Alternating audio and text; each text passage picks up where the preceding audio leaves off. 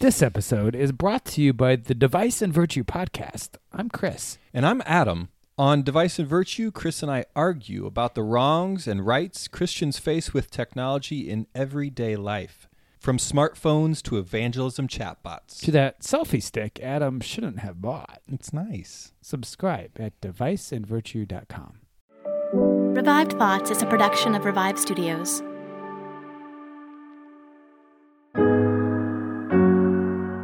This is Troy and Joel, and you are listening to Revive Thoughts.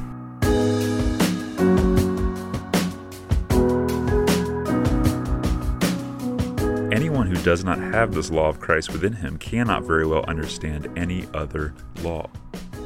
But you who have this law of Christ will well understand the purpose of these other laws. Every episode of Revive Thoughts, we bring you a different voice from history and a sermon that they deliver. Today, we are listening to a sermon from Girolomo, Savonarola. It was preached in 1498, and I might say Savonarola. I might pronounce it. We understand we're probably not pronouncing it consistently and or the right way. This could be wrong, but I feel like if I say it fast, it sounds more correct. Savonarola. So Girolamo Savonarola, and I'm not going to say Girolamo again, is a name that the audience might not be familiar with. I got to be honest with you, since I don't think I've been this conflicted over a guy since we did Soren Kierkegaard, of like, what do I think about this guy? He is extremely difficult to pinpoint. There's a lot of people that love him and a lot of people that hate him, and good reasons for both. I could see where everyone's coming from. We'll kind of give you our final thought-by-thought analysis, but we understand if you come to a different conclusion. This show, sometimes we have people on and we go, there's some cool ideas here, there's some interesting stuff, but you need to decide what you think, because look, it's really hard to tell. But I think you're going to be fascinated by him, if nothing else. 19 years before Martin Luther hammered those theses, and before he said, "Here I stand, I can do no other," this guy stood up to the Roman Catholic Church in Italy, so in their home turf. And he went further than just to say, "Here I can stand, I can do no other." He, in this sermon, he'll say, "If I'm wrong before God, then God strike me down. And on this day, at this time, tell everyone to pray and come and see what happens." He was pretty bold, and he led everyone in the town into a festival to burn all the idols of that city, because he saw a city that was extremely idolatrous and needed to be cleansed. Yeah, I kind of love that part, actually. We'll get into it. We'll get into details of it. But Savonarola, he was born in the year 1452. Again, so we're pre-Reformation here. He originally planned on being a doctor, and he's not the first guy on our show with that career path in mind. I think that was I feel like it's either an actor or a doctor. Or a lawyer. Or a lawyer, yeah. Yes. A lot of lawyers, yeah. Over time, God put him on the path, though, to become a monk or a priest, and he was actually a pretty reluctant preacher. He's one of those person that didn't like the limelight, didn't want to be in the limelight, but when he was put in the limelight, his preaching was apocalyptic and terrifying. He developed this reputation for people expecting him to say things that were controversial and tough, and people would gather just to hear what he was going to preach on next, because they knew it would be a topic of debate. Be a show. Yeah. Now, there is a lot to his story. We're just kind of skipping through because this guy's a lot. Getting to the important stuff. In 1490, he moved back to Florence. He had been invited by the Medici family to be the preacher there. And everywhere he went, people were just amazed at how brilliant, what power he preached. He seemed like a very smart guy. But very quickly, he became an enemy in Florence of the Medici family. Now, the Medici was pretty much this powerful business, oligarchy, ruling family that ran the show in Florence. And by the time he's done with them, the Medicis are kicked out of power 4 years later, and Florence kind of becomes this republic, and it's kind of a republic. The idea is a republic, but really Savonarola is going to be running the show. If you've ever heard of the name Machiavelli, he's famous for writing The Prince, and he had advice. He actually mentions Savonarola, who he saw preach, and he puts him in his book. However, it's important to note, not everyone's sure if The Prince was actually meant to be serious. Some have said it might have been satire, kind of the same way of Jonathan Swift wrote satire. So let's keep that in mind. But much of his advice in the book is actually not really that good and runs contrary to other things he has said. So when he says he didn't like Savonarola, that could have just been him kind of writing a lie. It's a very complicated situation, but the situation is that Savonarola basically takes over Florence. Yeah, so rich and old, everyone came to hear this new preacher. Savonarola had a vision for Florence to make it a clean and pure city once again. At the time, sodomy, adultery, orgies, all kinds of vices were common throughout the streets of Florence. And he wanted to see these practices done away with. He wanted to, again, see the city become a Christian city. So he preached dramatically about these evils. And this is where Savonarola got into a little bit of trouble, right? He started to predict, in air quotes, I'm doing air quotes here, he started to predict the future. And some say that he was just listening to dreams of other monks and he genuinely believed them and was acting on them. Others say that he was being shrewd. Others still that his eschatology was maybe not quite on point. Maybe his eschatology was a bit messy. Either way, he started to predict that a ruler would come and take over Florence and destroy the wicked if it didn't change. Now, what's kind of funny is it's crazy, as a ruler does actually appear. It happens, yeah. An army invades, and a man named Charles V shows up a few years later. He was the Holy Roman Emperor, and Savonarola, who'd been predicting this man was going to come and deal with Florence, they send him out there and say, negotiate a treaty. He's the guy you've always kind of promised. He's like, here's here. However, this is not the guy that he had been predicting at all. He had predicted this great and righteous Cyrus, going to come back from the great. This man is going to rule and take over Florence and bring about justice. And that's not at all what Charles V was. Charles V was kind of slow, kind of simple, kind of frail. He didn't really do anything without kind of being pushed into it. He wasn't really all that interested in Florence for anything but, the money and glory. And he wouldn't live all that long. And he didn't really end up doing any of the things that Savonarola had been promising he was going to do when he got there. Savonarola, if you can't tell, he's a pretty complicated man. Again, he's a controversial man, and it's so far back in history that it leads to a lot of speculation too. People look at his life, and try to decipher whether they like him or they don't like him. In a lot of ways, that's what Troy and I are still doing right now on this show. Figure him out. Trying to figure this man out. But he did bring the city into at least an outward display of purity. The whole city became a republic. And the next thing on Savorola's radar was the issue of idols in the city. He had guards that would follow him from place to place. In many ways, he was kind of like a ruler of Florence. And when he saw people practicing divination, worshiping idols, practicing magic, this upset him, and he decided it needed to go. Every year in the city, there was a carnival.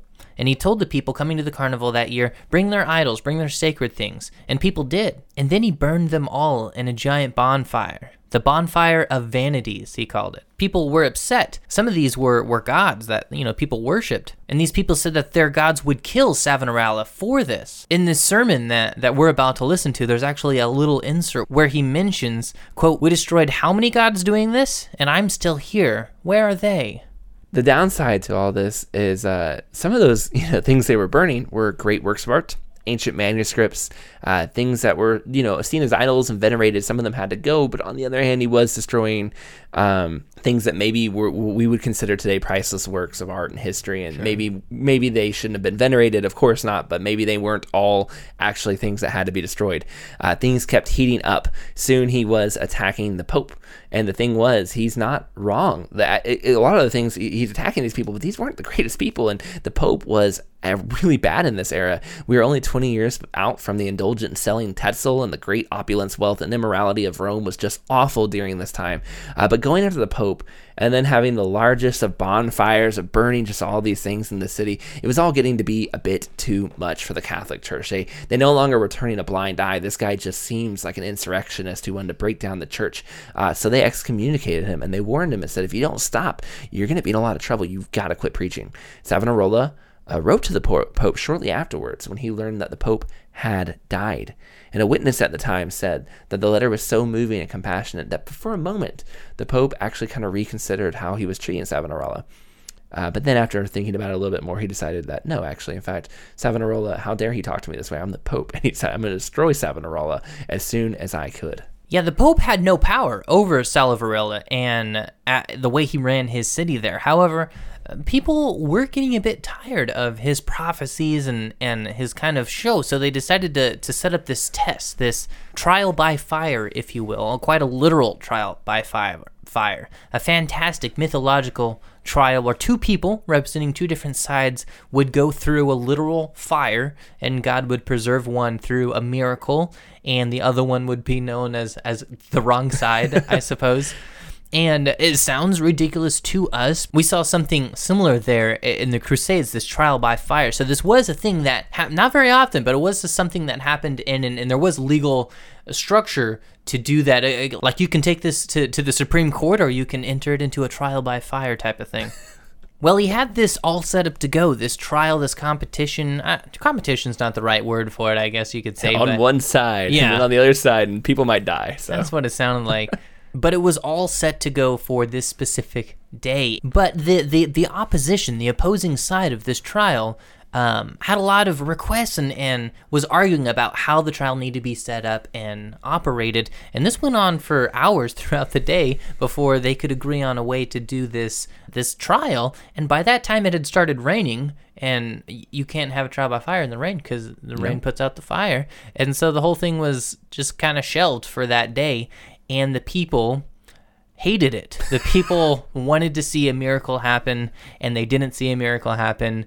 And they were enraged, and it turned into a mob situation there. They went into the church and dragged Savonarola out of his church. Within a month, he would be executed. And during that time, he both recanted and not recanted. He took back his statements, and it kind of went back and forth for a little bit. The day after he died, apparently, the people of Florence threw a gigantic party and committed all of the worst sins in celebration. So, not a long-lasting reform. Not a long-lasting, revival there in the city. I think if you're listening to this, you're going, what on earth do I make of Savonarola? And I mean that seriously. He's just one of these guys. I'm like, well, I get to the end of it. I go, what am I supposed to do with him? So I did a lot of research trying to figure it out. There are aspects of him that seem so cool, right? He's burning the idols. He's taking over. He's fixing what is, we all know, a really bad time to be in the Catholic Church. And he's going after the leadership, and he's trying to get the Pope ousted for decadence. Some people look at him and say, like, he's a pre-reformer. He's like Luther. And they try to figure out like how we can connect them to those guys. And to be honest, Luther kind of saw himself that way. But let's look at just a few things. For starters, the prophecies. I think he thought that they were real. And you got to remember, this is before the Reformation, before our good systematic theologies and some of those things that we have today. I think he genuinely thought, they didn't have an idea of starting a new church and stuff like that would come 20, 30, 40, 50 years later. So his training and experiences told him that God could speak in this way. And so he believed that was what was happening. 20 years before Savonarola was born, a young girl named Joan of Arc believed she was told by God to save France, and then she did. This is what they believed God did during those days. I give him the benefit of the doubt. I don't think he was this shrewd politician, as some people kind of put him down as. I think he genuinely thought he was hearing from God on these things. Yeah, the Reformation that would come in the following years seemed to hold him in relatively high regard. Martin Luther seemed to think very highly of him. Yes, his theology would not be as good as what would come in the following years, but there are a lot of quotes where he's attributing all of his work to what God did on the cross there and hanging it all on God and pointing it all back to Christ. The book that he published 2 months before his death is called The Triumph of the Cross, was actually, it seems very influential in the Reformation and focused quite a bit on the inerrancy of God's word. Like a lot of early reformers, he seemed to grow as time went on, as his ministry progressed.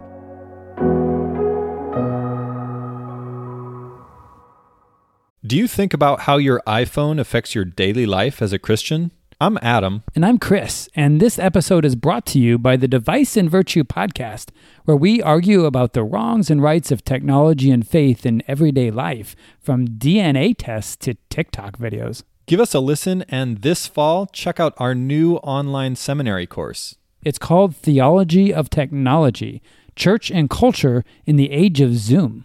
Find out more at deviceandvirtue.com.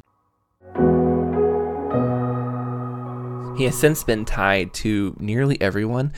There were times actually when the Catholics tried to claim him maybe as a saint martyr kind of person. It was interesting too. We didn't mention this. I forgot to put this in the notes, but the Catholics, right after they had him executed, they sent a team down to read his writings, and basically this is why he's a heretic.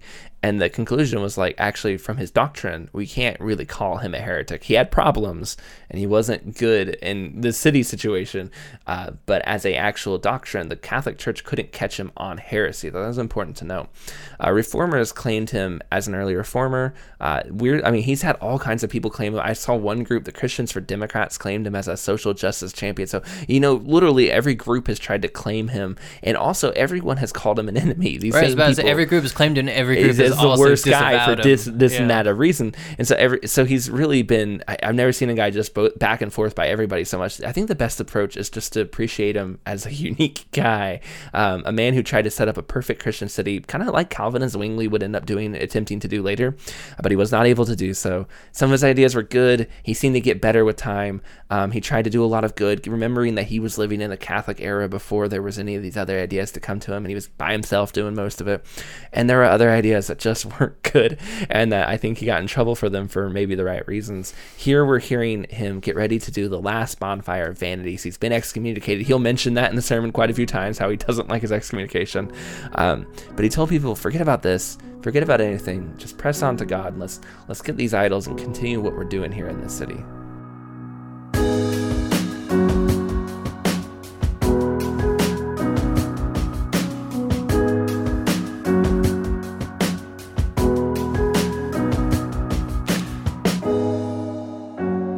Praise the Lord. Praise, O servants of the Lord. Praise the name of the Lord. Blessed be the name of the Lord from this time forth and forevermore. Psalm 114, verses 1 and 2. We are on the battlefield to fight against the lukewarm today, those who go about sowing evil to the ruin and destruction of souls. I tell you that God is greatly enraged against the lukewarm. I speak that he is against the wicked. This excommunication, being contrary to love, which is the true aim of every law, is not valid. And so, anyone who stubbornly holds to it is against love and also against Christ. So actually, those who hold the excommunication are the actual heretics. But let us come to what I want to discuss with you this morning.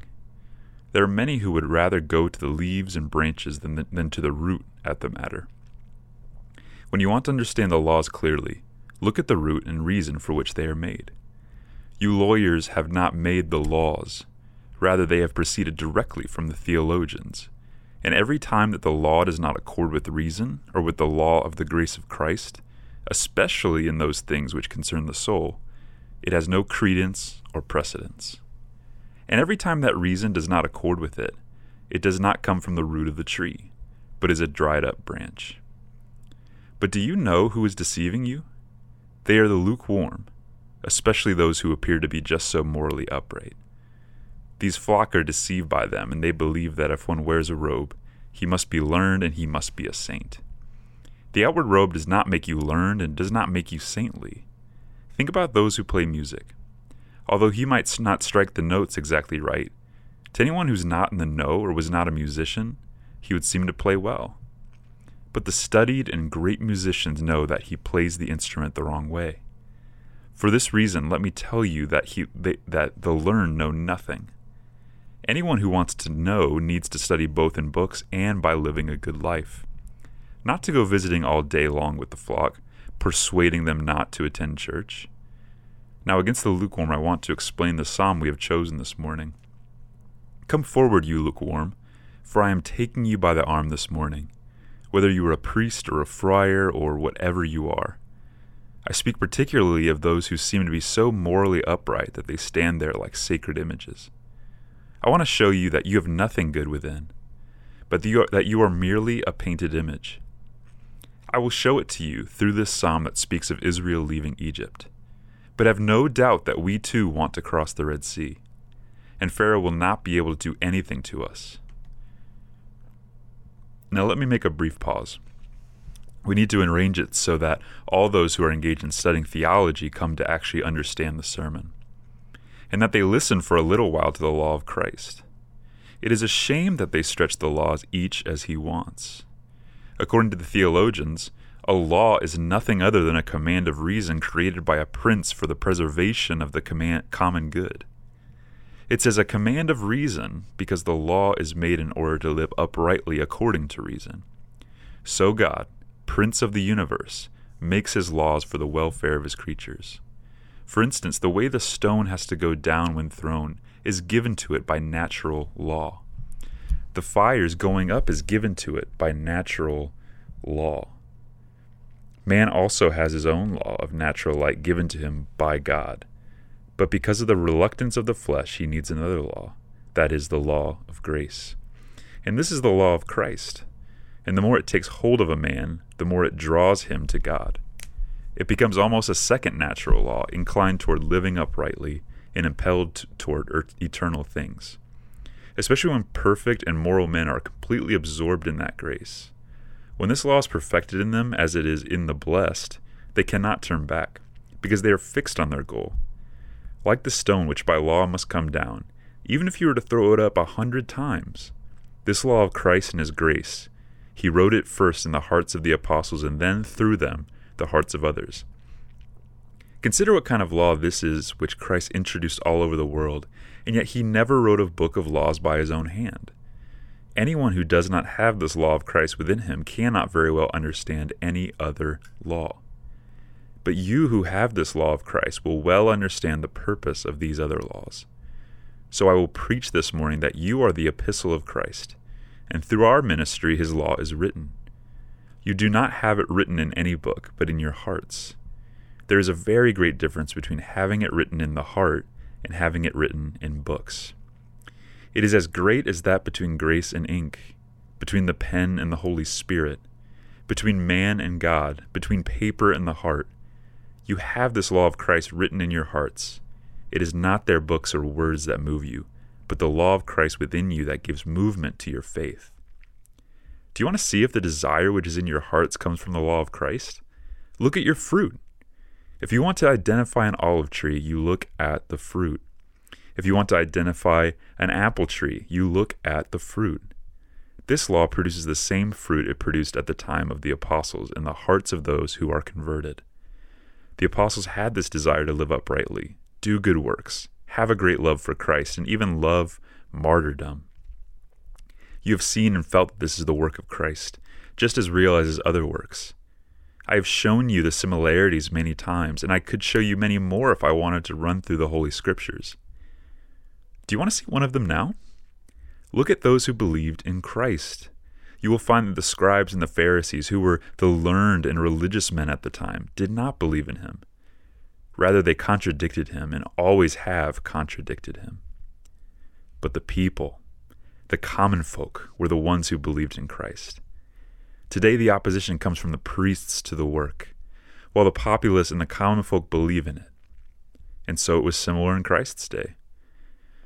Furthermore, tell me, did any leaders of the priests believe in Christ? Then consider if any leaders of the priests today believe in him.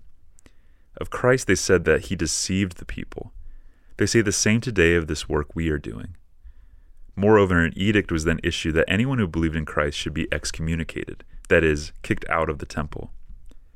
Does it not seem to you that this is still done today against the work we do? The priests feared that for believing in Christ, the Romans would remove their rulership from their hands.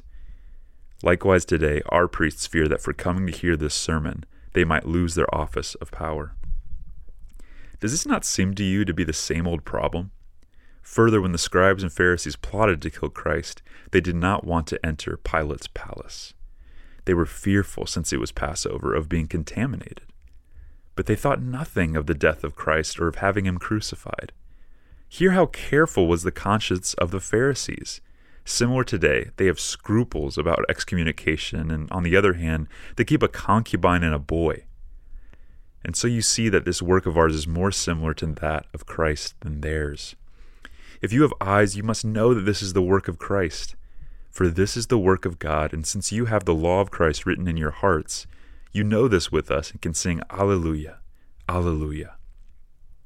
Let the first Alleluia be for the joy you have here and now, so that you might remain ever joyful during these tribulations.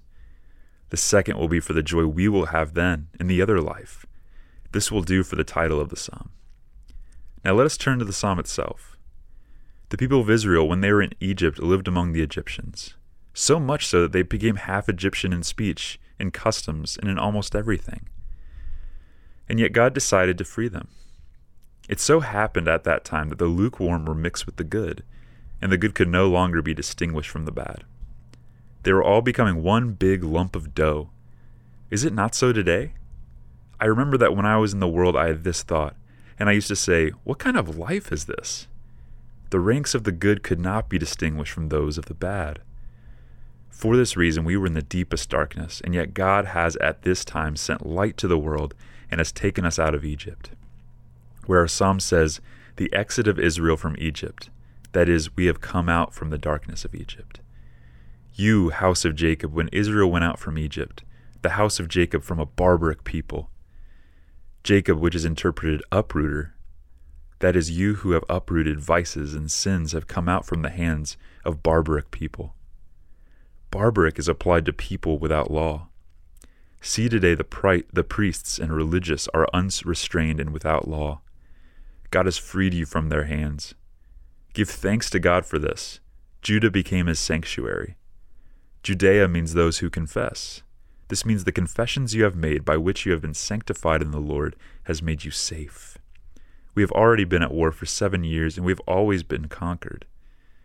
Where has this power come? We have not had money or soldiers, but enemies nearly everywhere. For our weapons have been our prayers, faith, and patience. Verse 3, the sea has seen and fled, and Jordan has turned back. Jordan is interpreted as river of judgment, and your judgment has turned back. But that of the wicked has not turned back. Verse 4, the mountains, which signifies perfect men or preachers or leaders, have exalted like rams. That is, like guardians of the flock. The mountains are high places upon which the sun shines before it reaches other places. Have no doubt, my children, that the mountains were the first ones illuminated by the Sun of Justice, that is, Christ Jesus. And so they have exalted like rams, that is, they were like bellwethers and guides of the lambs. And from the mountains the sun has then come upon the hills. You are the hills, who have rejoiced and have exalted like lambs. You remain joyful in tribulation, and you desire martyrdom, because the Son of Justice has touched you. Verse 5, but you see what has happened to you that you have fled. The sea could be sexual immorality, the devil, and the wicked. Come here, immorality, where have you fled? I speak to those who have become good, who used to be afire with sexual temptation every hour of the day. Where have you fled, devil, you who no longer overpower these good ones with temptation? Where have you hidden yourselves, you wicked ones? That is, where is the sword and your persecutions, which the good no longer fear? Come here, sinner. What is it that has made you turn back? What has been promised to you? Not gold, not silver, but rather tribulations and suffering. So you have left your pleasures to come and suffer evil. It has been the grace of God which has made you turn back. And now in the next verse we see that the good have rejoiced. By the face of the Lord the earth has been moved. O my Lord, what is your face? Your face is your Son. Christ is your face. O holy face, O beautiful face, O sweet face, O face full of all graciousness. You, my Lord, with your face have moved the whole earth. The earth of the good has been moved to goodness. The earth of the wicked has been moved to wickedness. This Lord has been placed on this cross for the salvation of the good and the ruin of the wicked. Back to verse 7, Jacob again means uprooter.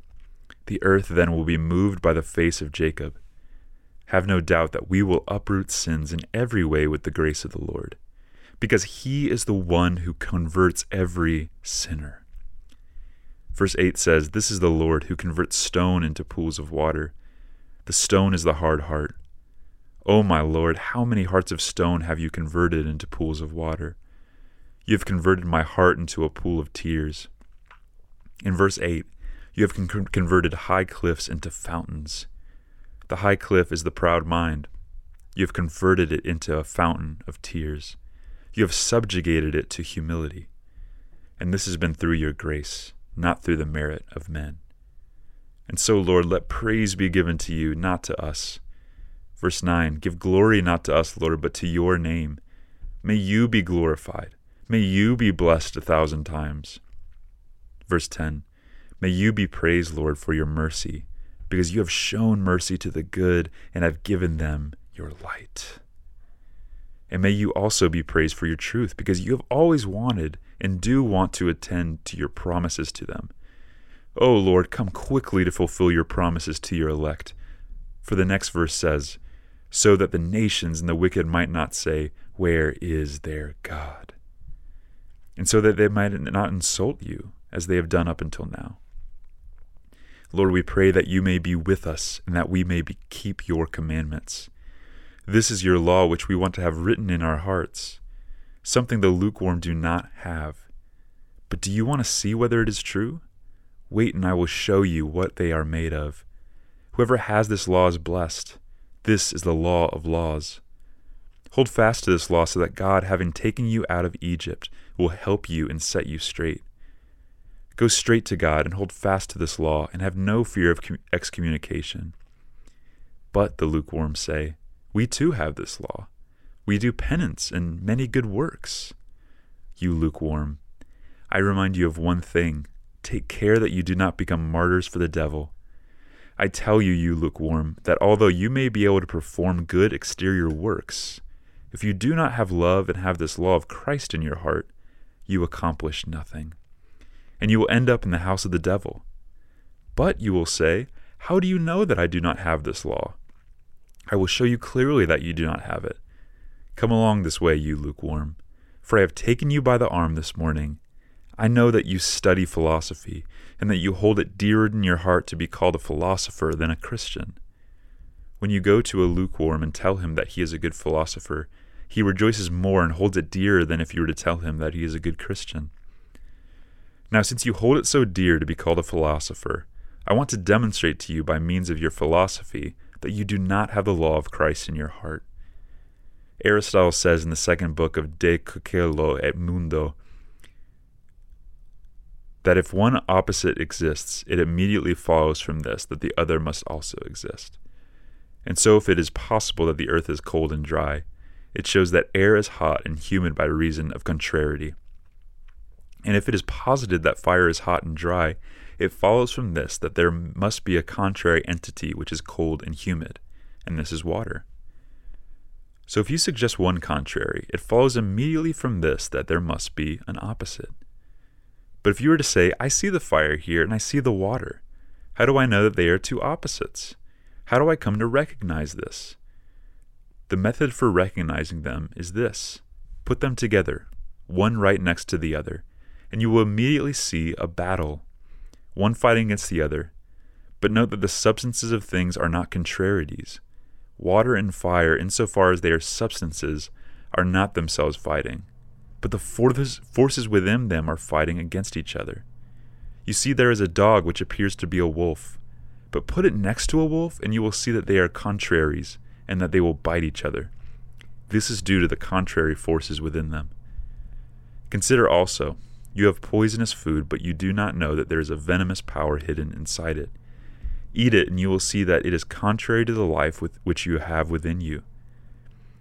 If then, when one contrary exists in the world, it follows that there is another contrary, and that one contrary is recognized in its battle against the other. Since Christ and his law are in the world, there is also his contrary, which is the devil and his law. The law of Christ is his grace, and as soon as this law begins to operate in the world, out jumps its contrary, which is the devil. At the time of the apostles who carried out the law of Christ, his contrary immediately leapt into action, and the devil came into the world to make a great contradiction against him. And that is how it became known that the scribes and the Pharisees were members of the devil, for they contradicted Christ. They did not have the grace of Christ, but instead lived in its contrary. At the time of the martyrs, because they had this law of Christ in their hearts and taught it to others, God's contrary, the devil, came out, and he stirred up the tyrants to wage war against God's people. At the time of the heretics, they and their heresies were the contrary of this law. And the more the grace of Christ grew in the world, and the more his law grew in the hearts of the faithful, the greater was the contradiction and fight against him. For when you set one contrary next to another, the second leaps up to attack it. So you will always see, wherever the grace of Christ is, that evil men contradict it. This is your own philosopher's law I am using here. So if you lukewarm ones say then that you have the grace of Christ in his law, where is the contradiction made against you? You say that you yourselves to prayer and to good works, and yet we see that the wicked, who should be your contraries and make war against you, tip their hats to you and accord you every honor. This means that the law which you have within you is not contrary to theirs, and so you do not have the law and the grace of Christ as you say. Do you want to see that there is nothing of the grace of Christ within these lukewarm ones and evil priests? See how fearful they are to lose their offices through the contradiction from the wicked. Friar, there are also good religious people who contradict you.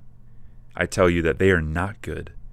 Consider that they have friendship with and are at one with those who are manifestly evil, and they get along with those who, as is evident from their works, do not have the grace of Christ. Therefore, some of you are like them. For if in your opinion these are not evil priests, you are in accord with them and have an understanding with those who are manifestly wicked. And so you are exactly the same sort as they are, and are not their contrary.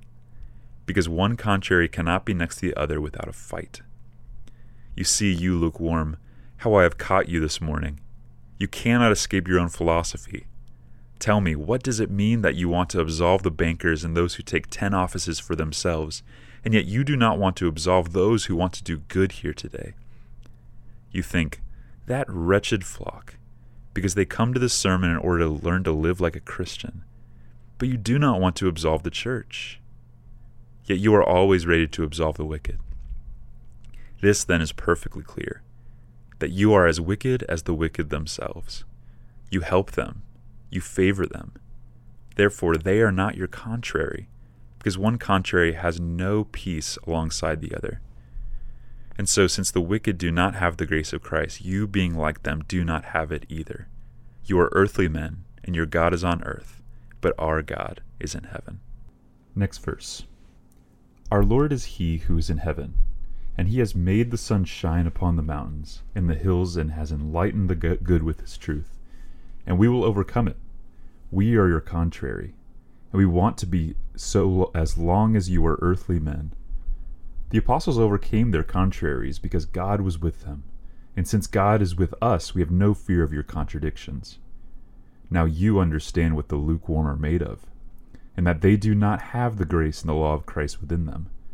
But stay a bit to understand even better about their condition. O friar, a great war will be waged against you for saying these things. Was not a great war waged against our Lord until they finally crucified him? I fear nothing. Make war as much as you want. It is enough for me that the Lord is with me.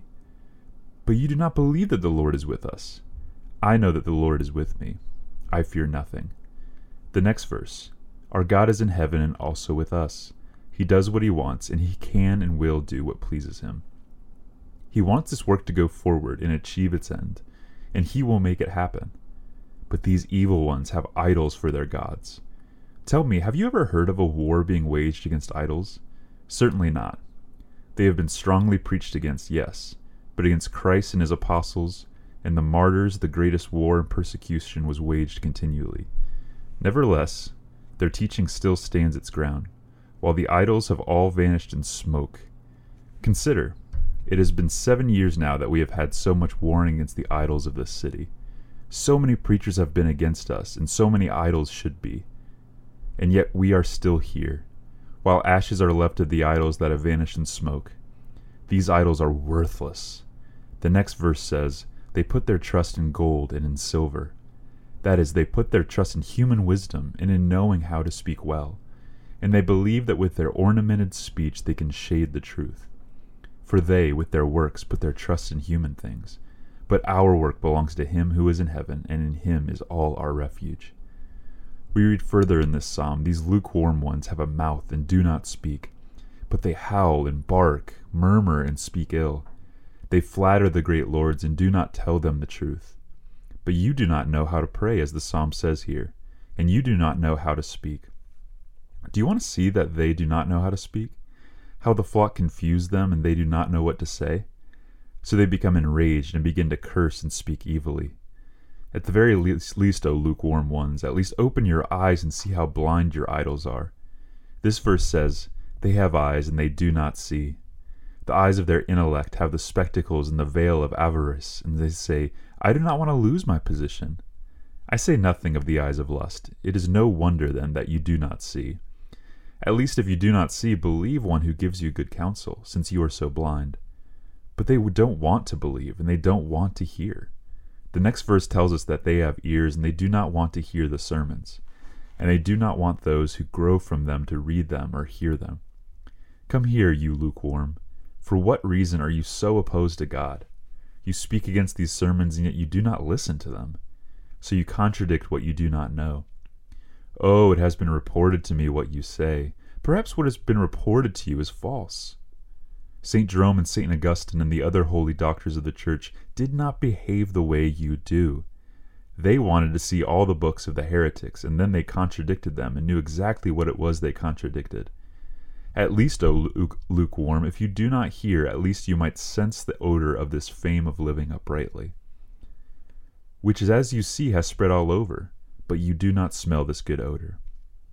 The next verse says, they have noses, but they do not smell. Yet those who are far off smell this odor. I received letters only yesterday from one who lives in a city of Italy, who has seen 2 previous sermons and says that anyone who does not believe in this work is scarcely a Christian. And even from Germany we have letters from those who believe in what we preach. You should at least smell the odor of good fame of the work of Christ spreading out. But for those who are evil, good things put out a bad odor. As 2 Corinthians says, for we are to God the pleasing aroma of Christ, among those who are being saved and those who are perishing. To the one we are an aroma that brings death, to the other an aroma that brings life. The wicked hate living uprightly. But even if you cannot smell the odor of our good works, can you at least do your own good works? And they have hands and they do not feel. They can do no good deeds. They work only for external works and ceremonies. These count for nothing, since they are without changes of heart. All of you know the joy of clasping hands with a friend. You feel that warmth, and it gives you comfort. These people feel no warmth from good deeds, because they are frigid, full of hatred, envy, and pride. Do you also know, you lukewarm, why you have no gusto in your actions? Because your affections have become disgusting. It continues, they have feet, and they do not walk. The feet are those earthly affections. Your affections are turned entirely toward the earth. I have told you that you are idols. Idols are fixed with nails to the earth. Likewise, you are nailed and fixed to earthly things, and this is the cause of why you are hindered from doing good. Now then, lukewarm, call on God to free you from these hindrances. But they will not do it. It continues, they have mouths and they do not speak. They make no prayers to God. Even worse, being evil themselves, they also make evil anyone who meets with them. Hear what the Holy Spirit says through the psalm. It says they become like them, those who do what they would do and who confide in them. So do not bother with these men. Do not go to confess to them, because you will become lukewarm like them.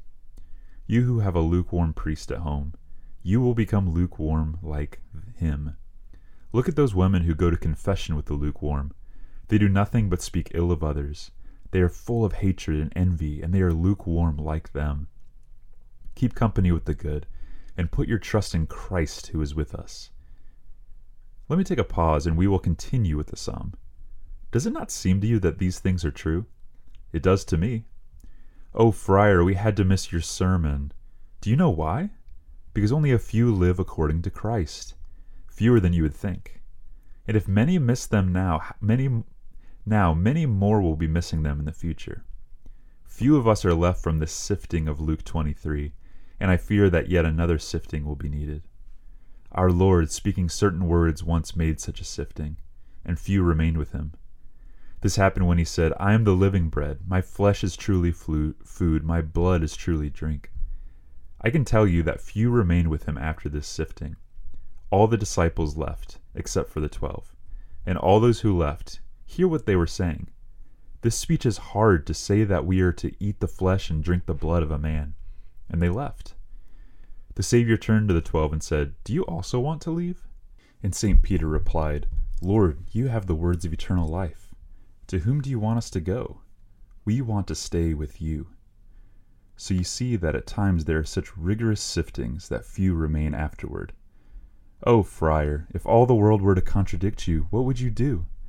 I will remain steadfast, not because of me, but because of God.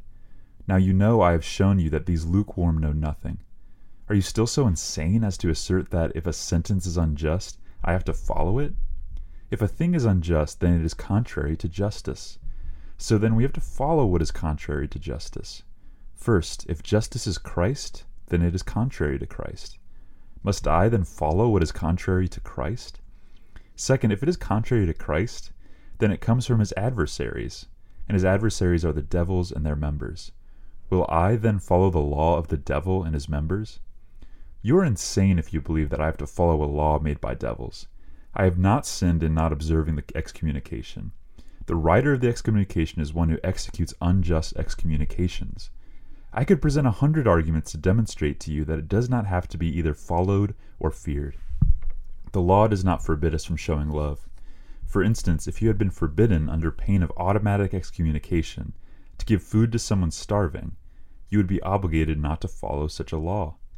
Do you think that the laws are made in order to do evil? If so, a wicked pope could end the whole church if he wanted to, and his unjust decisions would be held valid according to you. But come here, you priests who fear to take part with those excommunicated. What about the decree of Pope Martin, which states that taking part with someone excommunicated, if he has not been publicly denounced by name, does not incur any blowback? Excommunications today are cheap commodities. For $4, anyone can have anyone he likes excommunicated. They are given to anybody who wants them. I tell the truth. I do not believe such excommunications carry any weight with God. They are handed out like candy these days. The church should not so quickly move to excommunication on the slightest pretext. You can see for yourself how much something thrown around so carelessly is worth. But you will remain stubborn, and I know you will not believe what I have told you. But if this had happened under the previous leadership, you would say that it had no validity and would welcome everyone back as you did then. Now then, let us leave behind the matter of excommunication. So what are we to do now? Listen, for I will tell you. O you religious, O Rome, O Italy, I call on the whole world, come forward. What I tell you either is from God or it is not. If it is from God, you cannot attack it, and if you do attack it, you will lose to your own great harm. If it is not from God, it will soon fail by itself. Why so much fighting against it then? It will be a hard thing for you to kick against the goad. O Rome, I warn you. O naysayers and bishops of Rome, I warn you that if this is from God, for the very reason that it is from God, you must not spoil it. O wicked citizens, O you lukewarm, you will collapse under this weight. When you think you have stifled it, it will surge up again livelier than ever. And the wall which we are building, which you seek to tear down, will fall down upon you. O Lord, I wish you would hurry. I can do no more than this. And so that he may hurry all the more, I want you, dearly beloved all, to make speeches on the day of carnival. Let us all jointly pray fervently to God and take Mass together. I will take the sacrament in hand, and I want everyone then to pray fervently, and pray that if this matter is from me, and I am deceiving you, Christ may send a fire from heaven upon me to swallow me then and there into hell.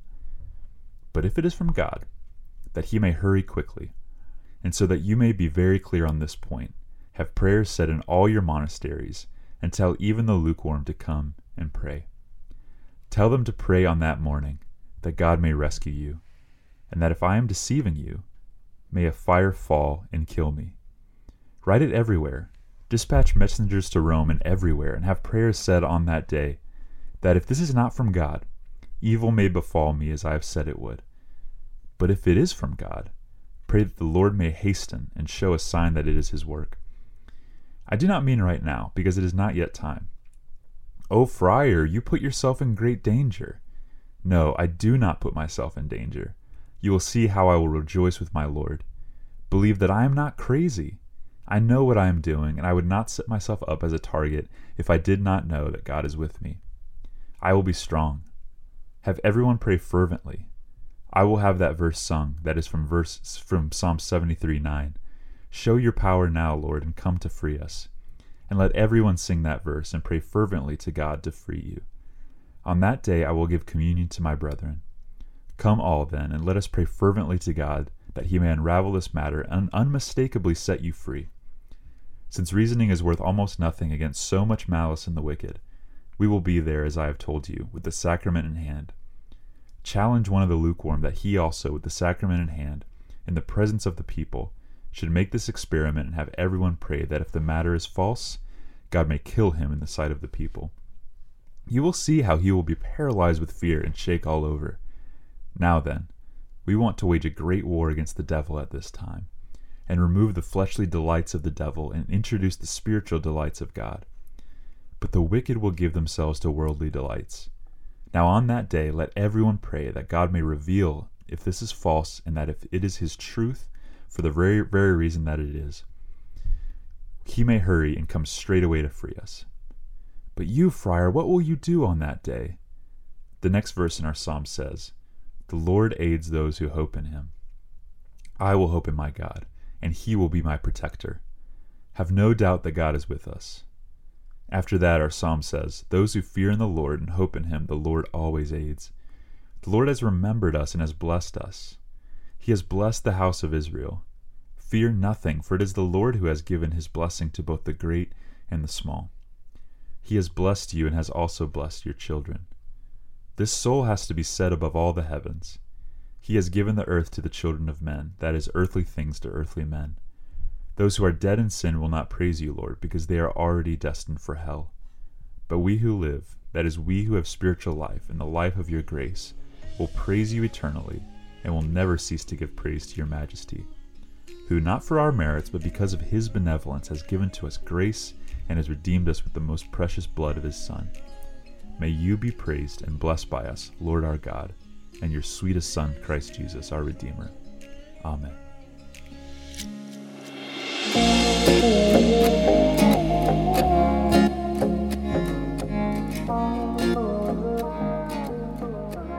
He does this great bit in the middle where he destroys philosophers and priests by saying, if you are of God, why does the world love you so much? And this is not maybe a directly scriptural statement, but I do think there's some application to it. When you look at your life, how's the world looking at you? Is it cheering alongside of you? Does anyone reject you for your faith? Have you ever had kind of any persecution, or anyone had any comments for you? Does everyone seem fine with you? Because if you have no one pushing back on you, it might be because they don't see you as an enemy, that the world system looks at you and sees you as one of their own. I think that was one of the better points Savonarola made. And the other one, I mean, just imagining this carnival with all these idols burning at a giant bonfire. It's one of those moments that reminds you of Boniface chopping down the tree, and just these moments in church history where men stood up and looked at these things, almost like an Old Testament guy with Elisha and stuff like that, where they just go, this is not how we worship the God of the Bible. Savonarola is a complicated man, but I think he brings up some good questions. What are the idols in our life that we should be tossing into that bonfire?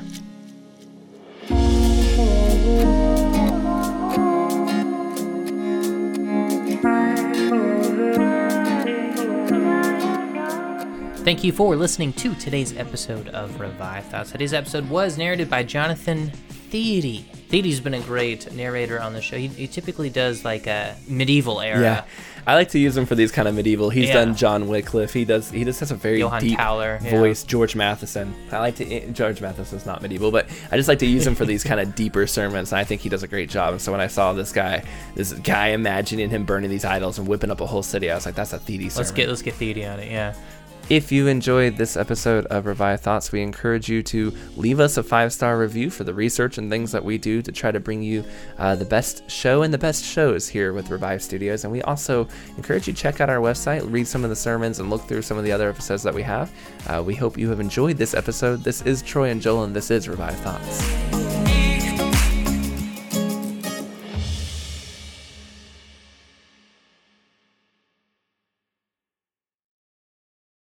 This episode is brought to you by the Device and Virtue podcast. I'm Chris. And I'm Adam.